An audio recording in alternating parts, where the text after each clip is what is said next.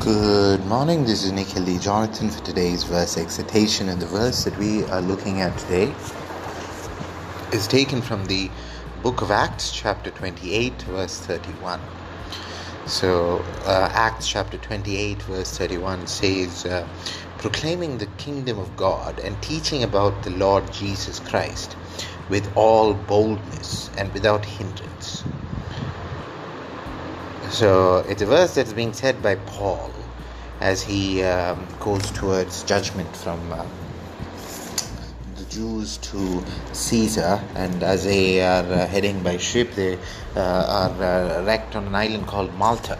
And at this island where they are staying the night, and they have different miracles being performed that prove how God is looking over and watching over all the people there, and proclaiming that Paul is saying that he is proclaiming the kingdom of God and teaching about the Lord Jesus Christ with all boldness and without hindrance. And this is one of the benchmarks, one of the benchmarks that is vital for a disciple of Christ. So there are three major learnings and relevance that this verse tries to convey, and the first of those is that of the proclaiming of the kingdom of God. So we need to continuously remember that God wants us to tell the people of the world that the repentance is near, and repentance is to be done because the kingdom of God is near. So we need to keep reminding people that God will come and He will differentiate the sheep from the goats. He will differentiate those who have obeyed Him, those who have been true to Him, and He will judge them based on their acts, when they will have to give account for everything that they do. So that day is coming, that day is near, and that needs to be reminded continuously to people so that they would be able to forego their worldliness and their darkness that has plagued most of them. So proclaiming the kingdom of God is something very important, and that needs to be completed, that needs to be done every now and then, and we need to do that not just consciously, but we need to have that imbibed in our amygdala or our unconscious mind. We need to have that intelligence, that self-awareness, that consciousness in the sublime nature and the subliminal perception to continuously tell people that we have to repent, stay according to the commandments, listen to the instructions, pray ceaselessly, and live in love, hope, and faith, so that we have the fruits of God living within us, so we have the Holy Spirit working within us, and we are prepared and ready for the day of salvation with our names written in the book of Lambs. So that is what proclaiming the kingdom of God really means. We have to truly understand that God is right beside us. He is watching over us. He is next to us. He is everywhere, and anything that is evil that tries to distract us from God is something that God can take care of. So there's nothing that He can't do. God is all powerful, almighty, and He is an ever-loving God as well. So we have to remember that and know that and keep acting towards how that works. And then we have what it means to be living in the Holy Spirit. So what does it mean to live in the Holy Spirit? What does it take to live in the Holy Spirit? Does it just mean that we read the Bible every day? Does it mean that we isolate ourselves from the world so that we're not infected by the worldly evils? No. It means that we are completely dedicated to Christ. We do whatever the Holy Spirit asks us to do. So the Holy Spirit gives us gifts. The Holy Spirit gives us abilities. The Holy Spirit gives us skills. The Holy Spirit makes us to work in certain ways and to walk in a path that is designated for us to go in the righteous, narrow path that He has directed us to walk in, and to have our minds fixed on Jesus Christ, to have our focus completely on the eternal path that He has for us.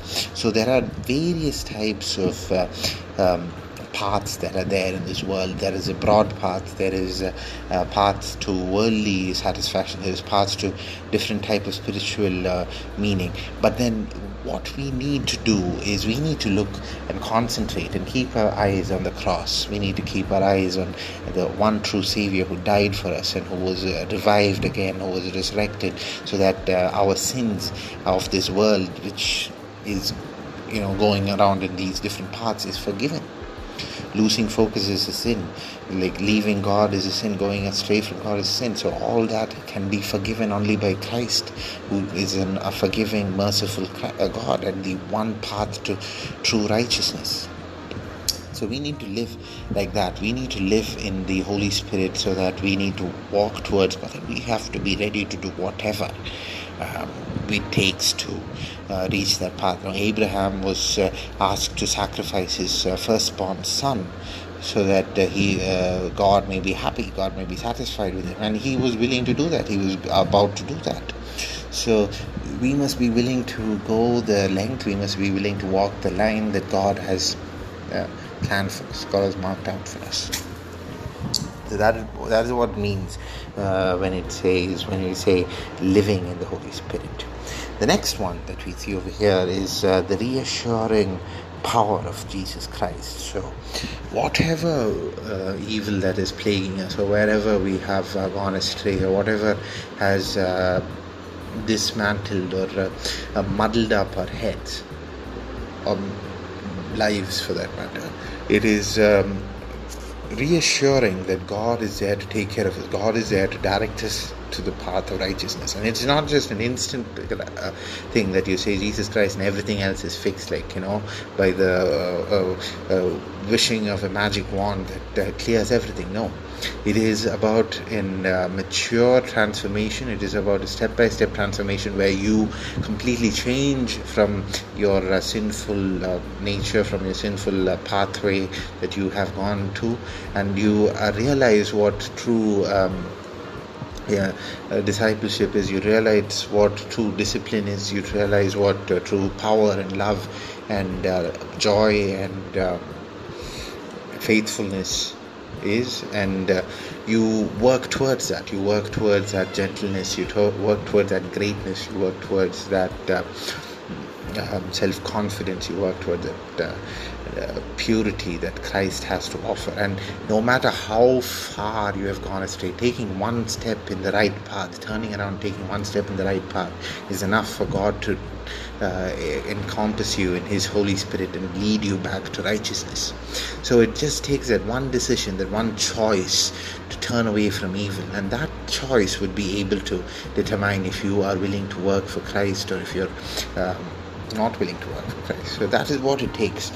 That is what it truly means to be reassured by Christ. So it just takes, if you think of it in a quantified way, if it just takes a penny for us to for us to turn to Christ. So are you willing to spend that penny? Are you willing to, even God has blessed you with so many riches, but it just takes one penny to start your path towards Christ. And this is the magnificent and the huge reassurance that what Christ is able to do. So no matter who you are or what you are, you just need to turn, take one step, and Christ will lead you with His holy presence with you in the next steps towards the righteous path.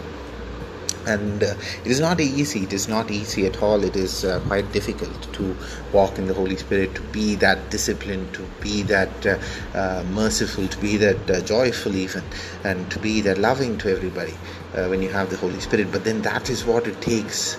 That is what it means to be a disciple of Christ. That is what it means to have the Holy Spirit living within you. That is what it means to have eternal peace. And it's not an easy position. It's not an easy job. It's not for everyone. It is for the ones who truly decide and truly are ready to take that step. So God will support you through it. God will ensure that you are able to get yourself accustomed to it. But then that is a conscious step that you take when God is with you. And God is trying to make your unconscious, your subliminal, your inner emotions as well in tune with that. So inner emotions are something that is animalistic, that has been impurity, that has impurity from the world of sin, that is deviated from towards pervertedness and towards evil. So God is trying to turn you away from all of that. He's trying to say to you, all that is absolute trash, all that is absolute rubbish. So you need to turn to Christ in every thought, every subliminal thought that you have. Let it be for the goodness of Christ. Forsake all the sins that you have, forsake all the worldly pleasures, the worldly lusts that you are, and the bodily desires that you have, and put them all in tune with what Christ wants you to do. So that when it's completely in tune with Christ, and your heart and your body and your mind is tuned with Christ, you will be happy. You will be singing hymns of joy. You'll be having faith, and you'll be having love and trust in the Holy Spirit. So that is what it means to have a reassured power of Christ working within you. So those are basically the learnings that we see from this verse, Acts chapter 28, verse 31, proclaiming the kingdom of God, living in the Holy Spirit, and reassuring